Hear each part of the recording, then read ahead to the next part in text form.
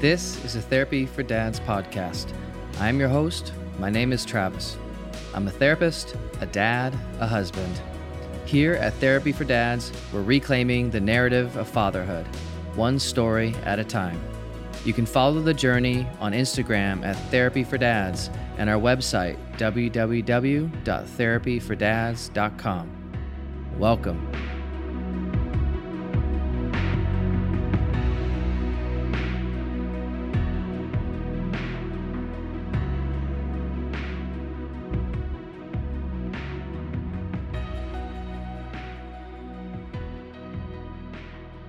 All right, Shaun. Well, welcome to the pod, Therapy for Dads. Thanks, Travis. How you doing tonight, man? Good, man. Thanks for having me. Yeah, dude, of course.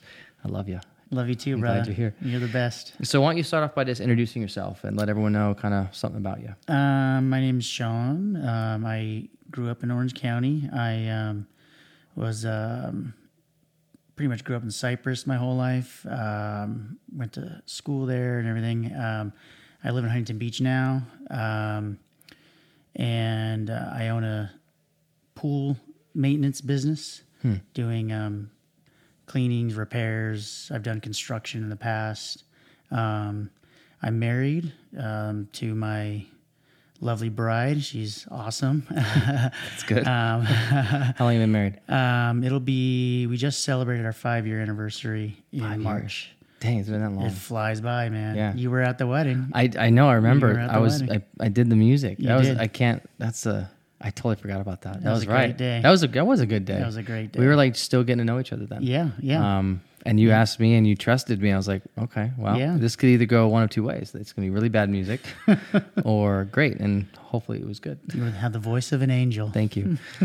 So married, coming on 5 years. Congratulations. Yeah. I have 2 boys. They are, I'm sure obviously we'll get into it, but they're my stepchildren from my previous marriage.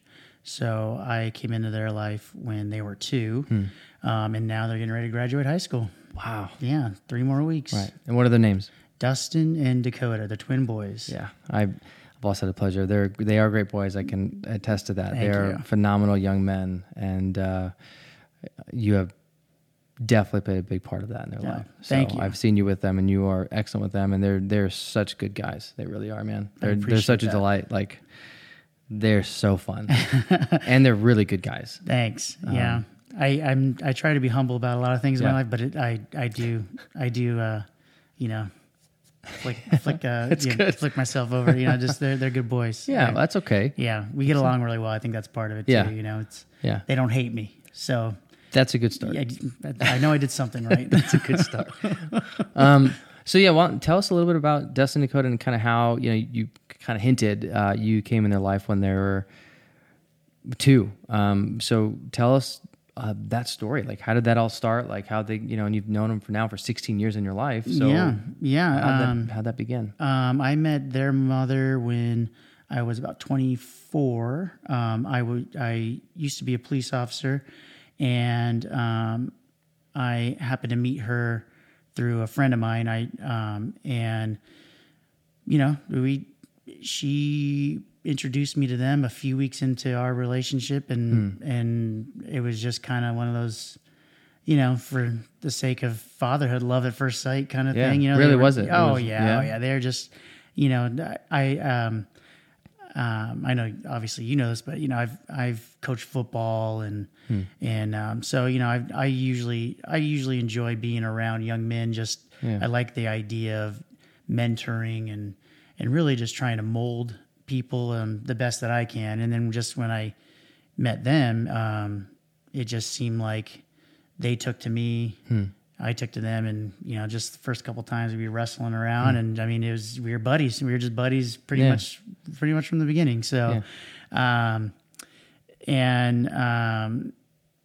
through turmoil and stuff between me and her mother, obviously we're no longer together. We've managed to keep that relationship all this time, and now we're I see them regularly, and I mean I call them my kids. And it's been a good journey, just raising them, helping them get through school. It's a unique it's a unique experience, I think. Yeah. No, it's definitely not one that I've heard a lot of or ever. Until meeting you and hearing the story. And I think it struck me with how in a way you as a man taking that on, because you didn't have any biological ties to these boys, and knowing a bit about what happened with their mother, you didn't have to. It wasn't something that they weren't your biological boys. Right. But there was something inside, you said, that clicked. So what do you think that was for you? Like, what clicked, do you think? Because then the whole turmoil with the ex now, but because at that point you could have, legally, it's like, okay, well, I'm out and I'm gone and that's your kids and that's your deal and I'm going to move on. Because I know there was a lot of tension there and a lot of stuff, which, we don't need to get into today. But this is a dad show, not a husband show. Yes, it's a dad show. But there was something in, so tell us, the listeners a bit about that. Like, what was that? Why? I just think there was, I don't know. I think, actually, if I kind of reflect on it, I'm reminded a lot of when I was in high school, my football coach was really good man. And he never really had kids of his own. He kind of turned his players into his children in the sense that, there was a lot of structure. And I was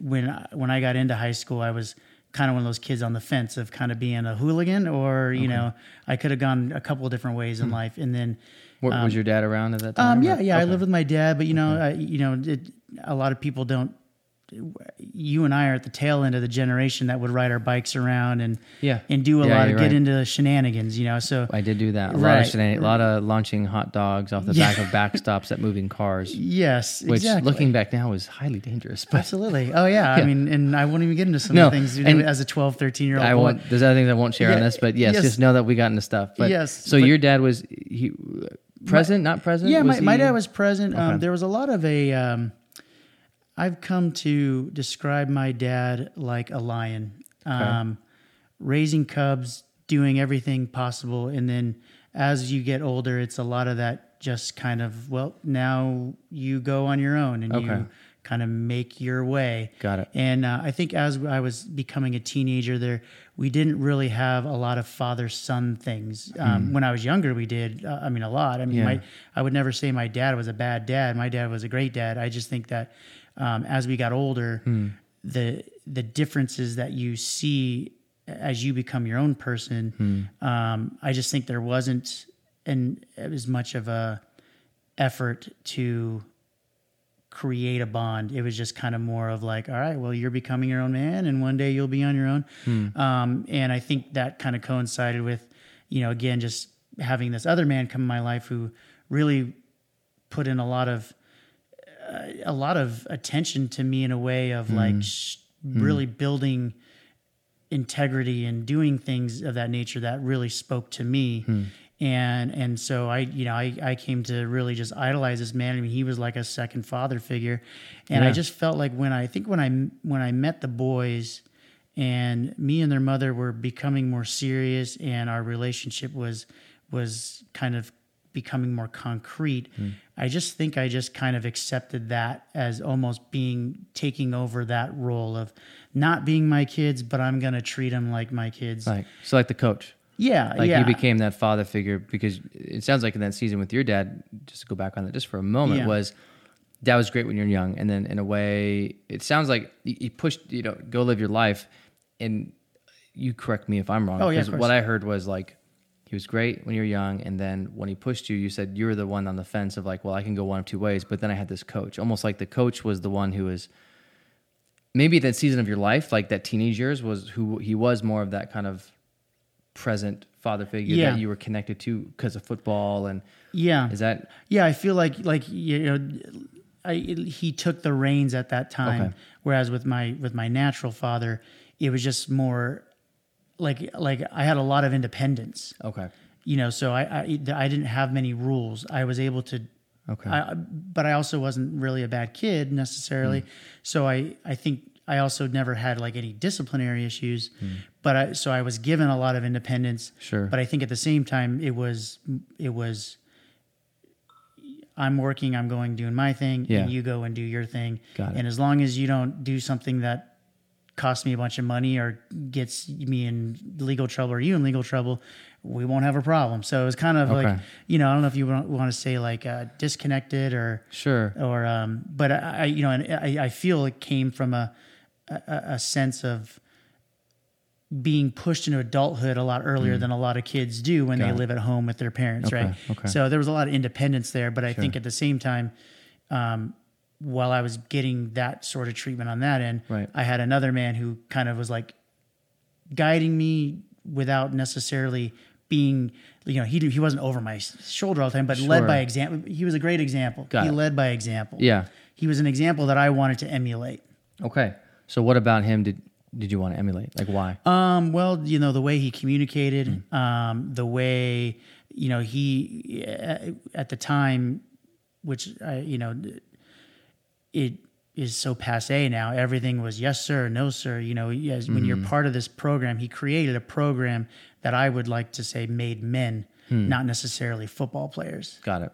And so I think I was really drawn to that. I was drawn to that in a way where it just really spoke to me. Like I want to be a man. Hopefully every boy wants to be a man. Yeah. And so you can learn a lot when someone doesn't necessarily call you by name, but just leads by example and allows you to follow. You know what I mean? So I think there was a lot of that there. So just the way he communicated, just being strong and setting standards.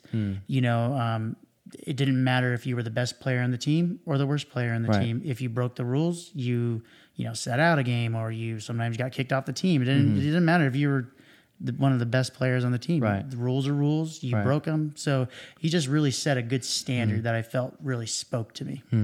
Why do you think that spoke to you so much at that time? What about it really spoke to you? I think kind of like you said, like where I said earlier, where I was 12, 13 years old, and it's that moldable phase, and I'm trying to decide, especially as you get into high school, it's a different experience, right? Yeah, totally different. And so I think that I was searching for who I was going to be, like a lot of teenagers. Hooligan that age. or just like my friend group. Who are my friends going to be? Got it. And a lot of my friends were from elementary, junior high, and you're 12, 13 years old doing a bunch of random stuff. But I think I was ready to grow up, and so I just needed someone to show me how to be grown up. And not that my father didn't do it. I mean, he did it in a lot of ways, but there's a lot more intimate displays of it, and just in the sense of how you speak to people and how you treat people and how you respect people and you just being instructed in something, being taught something by someone really makes a connection with someone. And he was a really good teacher in the sense of I never played football before then, and I just felt like I really grasped something, and I was better at the end of it because of him. And obviously there's other coaches too, but he's the one that stood out in my mind. Got it. And so he really played it sounds like in that season of your life, a very pivotal role of, yes, you had your biological father and he was there and he had all these good qualities, and there was something else that this coach kind of stepped into that gap, that space of like to kind of fulfill like that's like you said, a second father figure to come in and give you some more direction in the signposting, and you really clung to it. You said you were searching, and he, for whatever reason, that guy, that man, that coach, you got drawn into him. Yeah. And so that, tell me how that connects with the boys, the twins. How does that connect with the coach to what you saw? I want to emulate him and his character qualities, who he is. And then how does that connect with the boys, the twins? Well, I tend to treat all kids I come across that way. But obviously you live with them, and it really, so, like your boys, like I love your boys. And so when we see each other, I'm not trying to be like I view as I'm another influence on them. Right. And and so I'm a teacher. Like I want to teach, or just even if it's little things or whatever. Yeah. But then but now you take it home and you live with them for your whole life, and it just really transcended. Now I'm like, oh, I feel like I'm becoming that person through this experience, because I want them to experience what I experienced. Got it. I want them to feel what I feel, where like you feel like you're being guided, or you feel like you're being taught something. Yeah. And so I think that just naturally translated. At that time, their biological father, it was 2-week transitional custody. So mom would have a couple of weeks, he would have a couple of weeks. So when they were there for those 2 weeks, I just kind of like, all right, well, they're mine. Like I'm gonna, I'm not gonna step on anyone's toes, but I'm gonna mold them the best I can. Yeah. And so then it just kind of translated where I'm like, oh, yeah, these are my kids. Like, yeah. They started, especially when they actually listen and do things and you reflect and you see those lessons get emulated in their day-to-day activity. You're like, wow, I mean, what's the difference? Biology is the only difference, right? I mean, but yeah, it was very, it just created a bond between us. So then a couple years later, like how old were they when you and their mother kind of parted ways?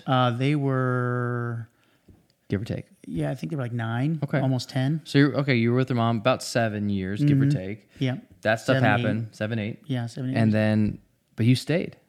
Mm-hmm. So why?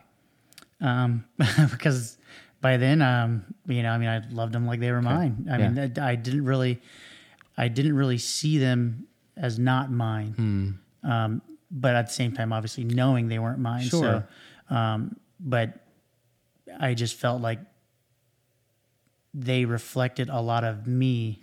So there was just like, I don't know, I just didn't really see any other way. It wasn't was it like, is even a second thought? It was like, these are my boys. And there's no thought of like, no, I'm done. It's like, no, these are my boys. Doesn't matter. I mean, I'd say so much so that like probably towards the end of my marriage, they were probably the only reason my marriage lasted as long as it did. Sure.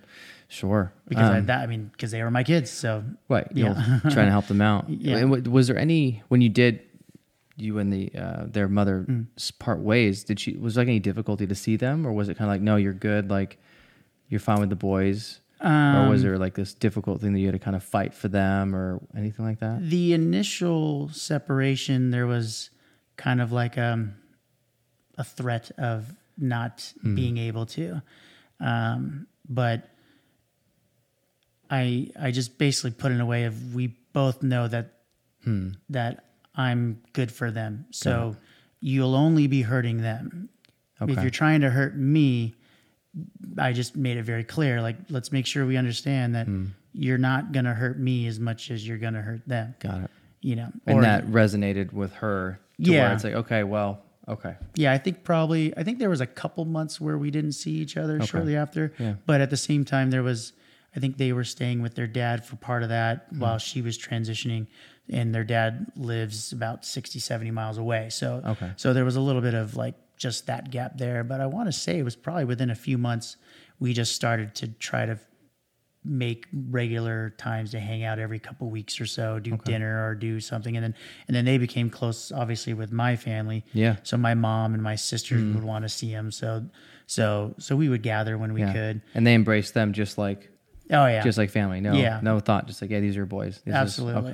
Absolutely. That's awesome. That's I'm sure it must have meant something to you for like your mom, your sister, your family to embrace them. Yeah. Like regardless, like they treated them just like their biological grandchildren and children. Yeah. It was, it's going to, obviously it'd be a long story to tell, but that wasn't that unusual in my family. We have a lot of cousins, but that aren't cousins. Got it. Okay. So your family's known to, they embrace. Yeah. Okay. So you were raised in that kind of, that environment, that ethos of, no, we, not necessarily blood, but it's, hey, we're here, we love people, and you come in, you're part of our family, whether you're biological or not, but we embrace. Okay, wow. Yeah, I didn't realize that a lot of my cousins weren't my real cousins until I was a little older. When did you find that out? Well, I mean, because I have 3 younger sisters, and they're half Mexican.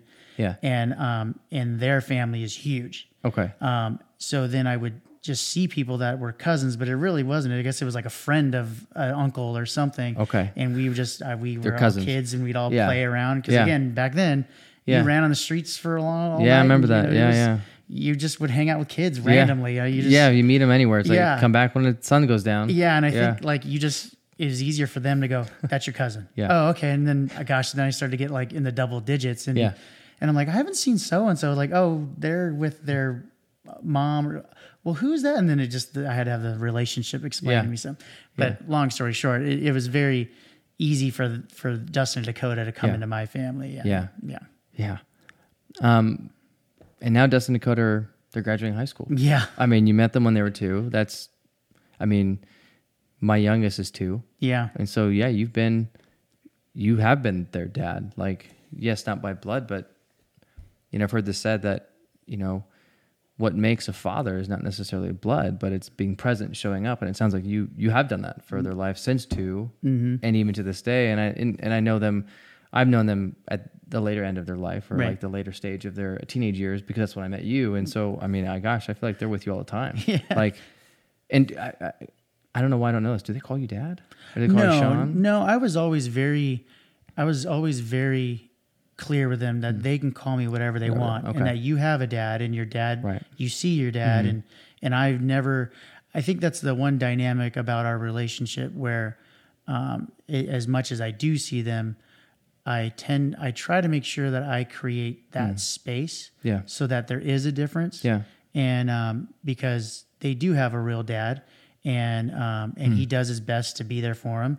And, he works out of state and stuff. So he tends to be gone for long periods of time, but he loves them. He calls them all the time. Yeah. And so ever since they were very little, I wanted to make it very clear that's your dad, and you call him whatever you want to call him, and you call me whatever you want to call. Yeah. And so they've called me Shaun forever. Sure. Yeah. Yeah. I think that's great, giving them the freedom to choose. And I figured that's what you did. It hit me with like, what, do they ever call you that? And I've never heard it. I never tried to intentionally fill any kind of void, because their dad's there. Like, there was never a competition. You know what I mean? Like he and I are different people. He obviously does things one way. I do things another way. And I've come to feel as they started to get 12, 13, that I actually think it's a good thing to see the two dynamics. Yeah. Just seeing how, like, being able to experience 2 people who care about you in the best ways that they can, and seeing where the differences are, seeing where the similarities are. Yeah. So I've actually just felt like it's actually a better thing for them. Yeah.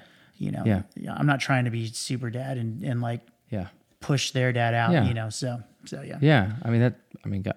To say that plainly, it sounds like very healthy, of like, okay, I know you have a dad, but I'm here. Yeah. Definitely a significant father figure. Yeah. Absolutely. I definitely see you father them. Absolutely. Yeah. Like, and I think if they tell their friends I'm their stepdad, so they'll tell their friends that I'm their stepdad, or when they talk to people. Yeah, it's like, oh, it's my stepdad. Yeah, but they don't call me dad; they'll just call me Shaun. Okay. Yeah, and you definitely, man, you definitely inspire me, man, to be a better Thanks, dad, dude. for what you do with them, and knowing that, I know that they're biological boys, but in the end, like you said, it doesn't matter. Like, you had a bond and connection with them, and you stayed. And like, no, these boys I'm in it for the long haul. No matter what happens with their mom, I'm fighting for them. And thankfully that she didn't put up too much of a fight that allowed that to happen. And as time's gone by, her and I, obviously our relationship's fine. Yeah. So that, we good talk to go when we need to. Yeah. Kosher. Yeah. And they're going to be 18, right? They just turned 18 last week. Oh my gosh. Last week was their birthday. What's that like for you, that they're 18? Oh, it was crazy. It's crazy. Yeah. It's nuts. And Dakota's going to go move in with his uncle in Riverside. Oh, wow. And go to school out there. Okay. Dustin's going to move in with Michelle and I, and he's going to go to school at Orange Coast College. No way. I had no idea. That's cool. Yeah. So, wow. So he'll be with us. What is that? What's that like for you, that they're going to be splitting ways? Is that going to I think it's going to be more of a thing for them. They've never been apart for more than a day. That's right. Their whole lives. And now they're going to be, 60, 70 mile difference. You know? So, that's right. What about for you? Like, how is that going to be for you? I think it'll be a little bit of an adjustment. Okay. Dustin is more the athlete. So he kind of took on kind of like, we're coaching and things like that. Dakota's more of a musician. Yeah. So if it were flipped the other way around, I think it would be more of like Dakota would probably be having to explain a lot more things to me about music and how things work. Got it. Whereas with Dustin, it's just like Dustin tells me the scores of what's going on and the trades and where so and so is being traded to in the Packers or whatever. That's awesome. So with Dakota, I'd probably have to like be a better listener. Well, Shaun, you need to be a better listener. Yeah. Shaun, I'm telling you right now, and maybe I'm echoing Michelle, maybe not, but yeah. Michelle, if you're out there, I hear that a lot. Yeah, I'm speaking for you too. I'm on your side. What has been like the most difficult part of being a father in this season of life for you? I think it's been trying to prepare them for the future. You're always trying to prepare them, but as they get older, the clock is really ticking, and it's ticking louder. And just, I think it's trying to let them get on their own and feeling good that you got them ready to be on their own. And so you just, or at least for me, I tend to, think if I have done enough. Yeah, well, and speak more about that, because you are definitely farther along than myself. I mean, my boys are going to be 4 and 2. You have much more experience in this than I do at this point. I mean, they're 18. Yeah. I feel like at times I even ask that question, and my boys are 4 and 2. So can you speak more about that? I think a lot of it has to do with the time we're living in too. Like I've been telling them recently, they prior to COVID, they were trying to find work because they want to start working and making some money and doing all that. And Dakota found a job 3 weeks before COVID and was working. Dustin got a job the day before COVID shut down. Oh my gosh. So he got like a uniform and everything ready to go and ready to start his first shift, and then everything closed down. Dakota lost his job. Dustin didn't really get to start his job. Yeah. The uniform though, that's good. Yeah.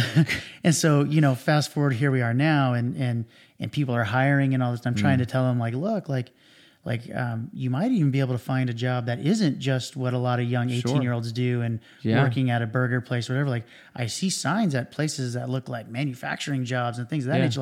You might actually be able to go for something that is, obviously you have to work out your school schedule and there's dynamics to it, but just go for it, because there's I see just hiring everywhere, and jobs that normally would want experience are so desperate for it. They're like, no experience needed. And I saw, trying to communicate to them, like take this opportunity, just see if you can do something with it. Don't think low, think higher, don't just think you're only qualified to do, a simple job.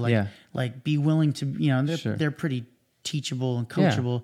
I'm like, you can do that, so it's things that where it's trying to prepare them for the time that they're entering adulthood in. Yeah, that wasn't our experience. I mean, I can't imagine being a teenager in COVID, coming out, graduating high school. Yeah. And then coming into a world that is, we're starting to open up more now, but still, it's still in process. Yeah. And you're right, there are different jobs that people are hiring. So shoot high. Yeah. And go for something different. And I really, I think their generation is going to be the generation that is going to have to really fight for things. I read this great book a while back called The Fourth Turning, and it really just kind of explains how there's 4 types of, almost like your Gen Zs and your baby boomers. Every 20 years there's this kind of generational change. Yeah. And they tend to fall along these 4 lines of categories, and they kind of cycle. And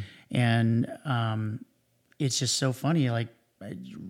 reading about what our generation would be, and I'm like, yeah, that really, I'm reading is going, that really kind of lines up, and their generation is going to be what we would have called the greatest generation, the ones that fought World War II, and and all that, where it's like, and you see kind of how times are boiling up, and so I've been trying to at least kind of prepare them to be mentally tough and being able to adapt and deal with the anxieties of employment issues, and things of that nature, and you just never know if you've done that correctly. And so sometimes you kind of question that. Like, did I do it right or enough times, or in the good way or the right? Okay. And how do you resolve that, or do you resolve? You just accept it. I think you just accept it. You just you can say, this is all I was able to do. Okay. Like we've had conversations together where I tell them, my dad and I didn't really have, especially in my teenage years, we didn't really have a lot of conversations. We just didn't really communicate well. Right. And I told them, I said, you and I, we talk about all different types of complex subjects, and they feel open enough to bounce off their opinions to me, and we have great conversations. And I just try to tell them, I go, just me doing that, I know I've at least tried a little bit more than what I missed being your age. Got it. So and that's something you needed. So you didn't have that with your dad as much. Okay. Just that, like really trying to get his understanding of the world. I just never really got it. And I think it was more of being a teenager, you don't really ask, but also being a dad, sometimes you have to make the conversations. And so I've tried to make the conversations with them. It sounds like some of those things you're trying to grow or correct and do something different than how you were parented by your father, and say, okay, what can I do a little bit? How can I take some steps farther down the road to equip them better than I was equipped? That's kind of what it. Exactly. Because then now it's like, okay, well, I've done the best I can, and I've done what I felt I needed. From a father, my father.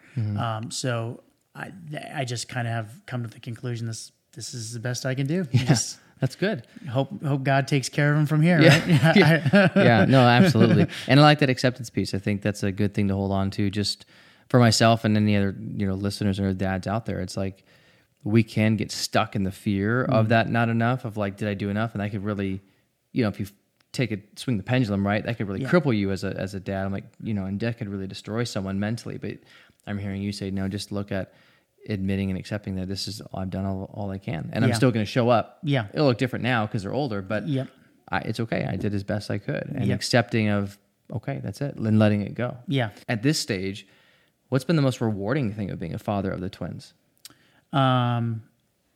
Especially in this time, seeing the things that I did with them when they were younger, and just all the things that I felt I was doing in order to be a bigger lesson, to see those lessons kind of come to fruition. I was always like, just even like over a thing like money, I would take them to the store and they'd want something, and I would tell them like, how much money do you have? Oh, I have $10, and that's $10. Like, well, it's not really $10. There's taxes. Like just even these little things that I put in their head, and they understand money better than I did. And just seeing where they're kind of like starting to, I think you lay a lot of breadcrumbs down when they're younger, just hoping that they do something. And then to see, or puzzle pieces, and to see all the puzzle pieces start to come together is very rewarding. So that's like that would be rewarding. It's like all that. Well, I guess it counters some of that. Did I do enough? Right. Like a little. Right. That's what I just heard. Is like, because you're seeing that investment in these now men, their lives, that they're taking those little breadcrumbs, those seeds that you kind of did as best you could, and they're taking it. And they're running with it. They're doing it. Like that is a wonderful thing. When you see them do that, like, how does that impact you as a father? Oh man. I mean, I think that's kind of the name of the game there. I mean, in all honesty, that's what we're here for. I short of making them. Yeah. So there's a part of that of me that I don't have. Yeah. But at the same time, like, I just feel like that's the name of the game there. That's everything. Yeah. And I think it's very easy when your kids don't seem to be living up to their potential, or, really following the guidance you've given them, you tend to look inwardly to wonder where you failed. Yeah. But then the opposite happens when you see them take to it and really get it. You're like, oh, then it was all worth it. You know what I mean? Yeah. Like it was worth it. Yeah. Yeah. And it impacts you. And what kind of emotion comes up for you when you see this? Like what kind of springs up when you see this and you're like, this is what it means to be a father, and I agree with you, whether you're biological or not, because I think that, there's biological fathers that are not fathers. And I've known those. Right. And so what makes a father is, I think, what you've done is you're there, you're present, you're investing, you're in their life, you're challenging, you're listening, you're growing. And so, yeah, I mean, like, when you see that now, you're seeing them and you're seeing it and you're seeing it's come to fruition. And you said that's what fatherhood is about. So what emotion hits you? What comes out of you? What do you experience? It's definitely, it's like I said in the beginning, I don't really brag about much, but definitely pride comes in. Sure. Yeah. I mean, just kind of like a short story. Dustin had he barely was able to get a football season his senior year. Because of COVID. Because of COVID. Yeah. They were able to have and that was his thing, man. He was a quarterback. Yeah. Right. That was he was in good. He was really looking forward to his senior year. And he loved it. it. Yeah. He was really hoping to be able to show something and, maybe even get looked at somewhere. Yeah. His senior game happens, and they usually do this thing where you're able to walk on the field. The seniors get to walk on their field, on the field with their parents or whoever they elect. Right. And it was pretty cool. He selected me, his mom, Michelle, my wife, and his brother. So he walked on the field with us, and while we were walking down the track, they give this little bio of him that he tells them, his bio. Yeah, he wrote it or whatever. And I think he said, there was a question like, who's your hero? And he said, my stepdad. Dude. And I was telling Michelle, I was like, my eyes were a little itchy that night. So what is that? What hits you? Your eyes are itchy, but what emotion is that, man? That sounds like I'm feeling it right now, sitting here. Just that, like when I was a policeman, I would go in incidents and I would help people, and they were very appreciative of it. But then that's your job. Yeah. That's what you're supposed to do.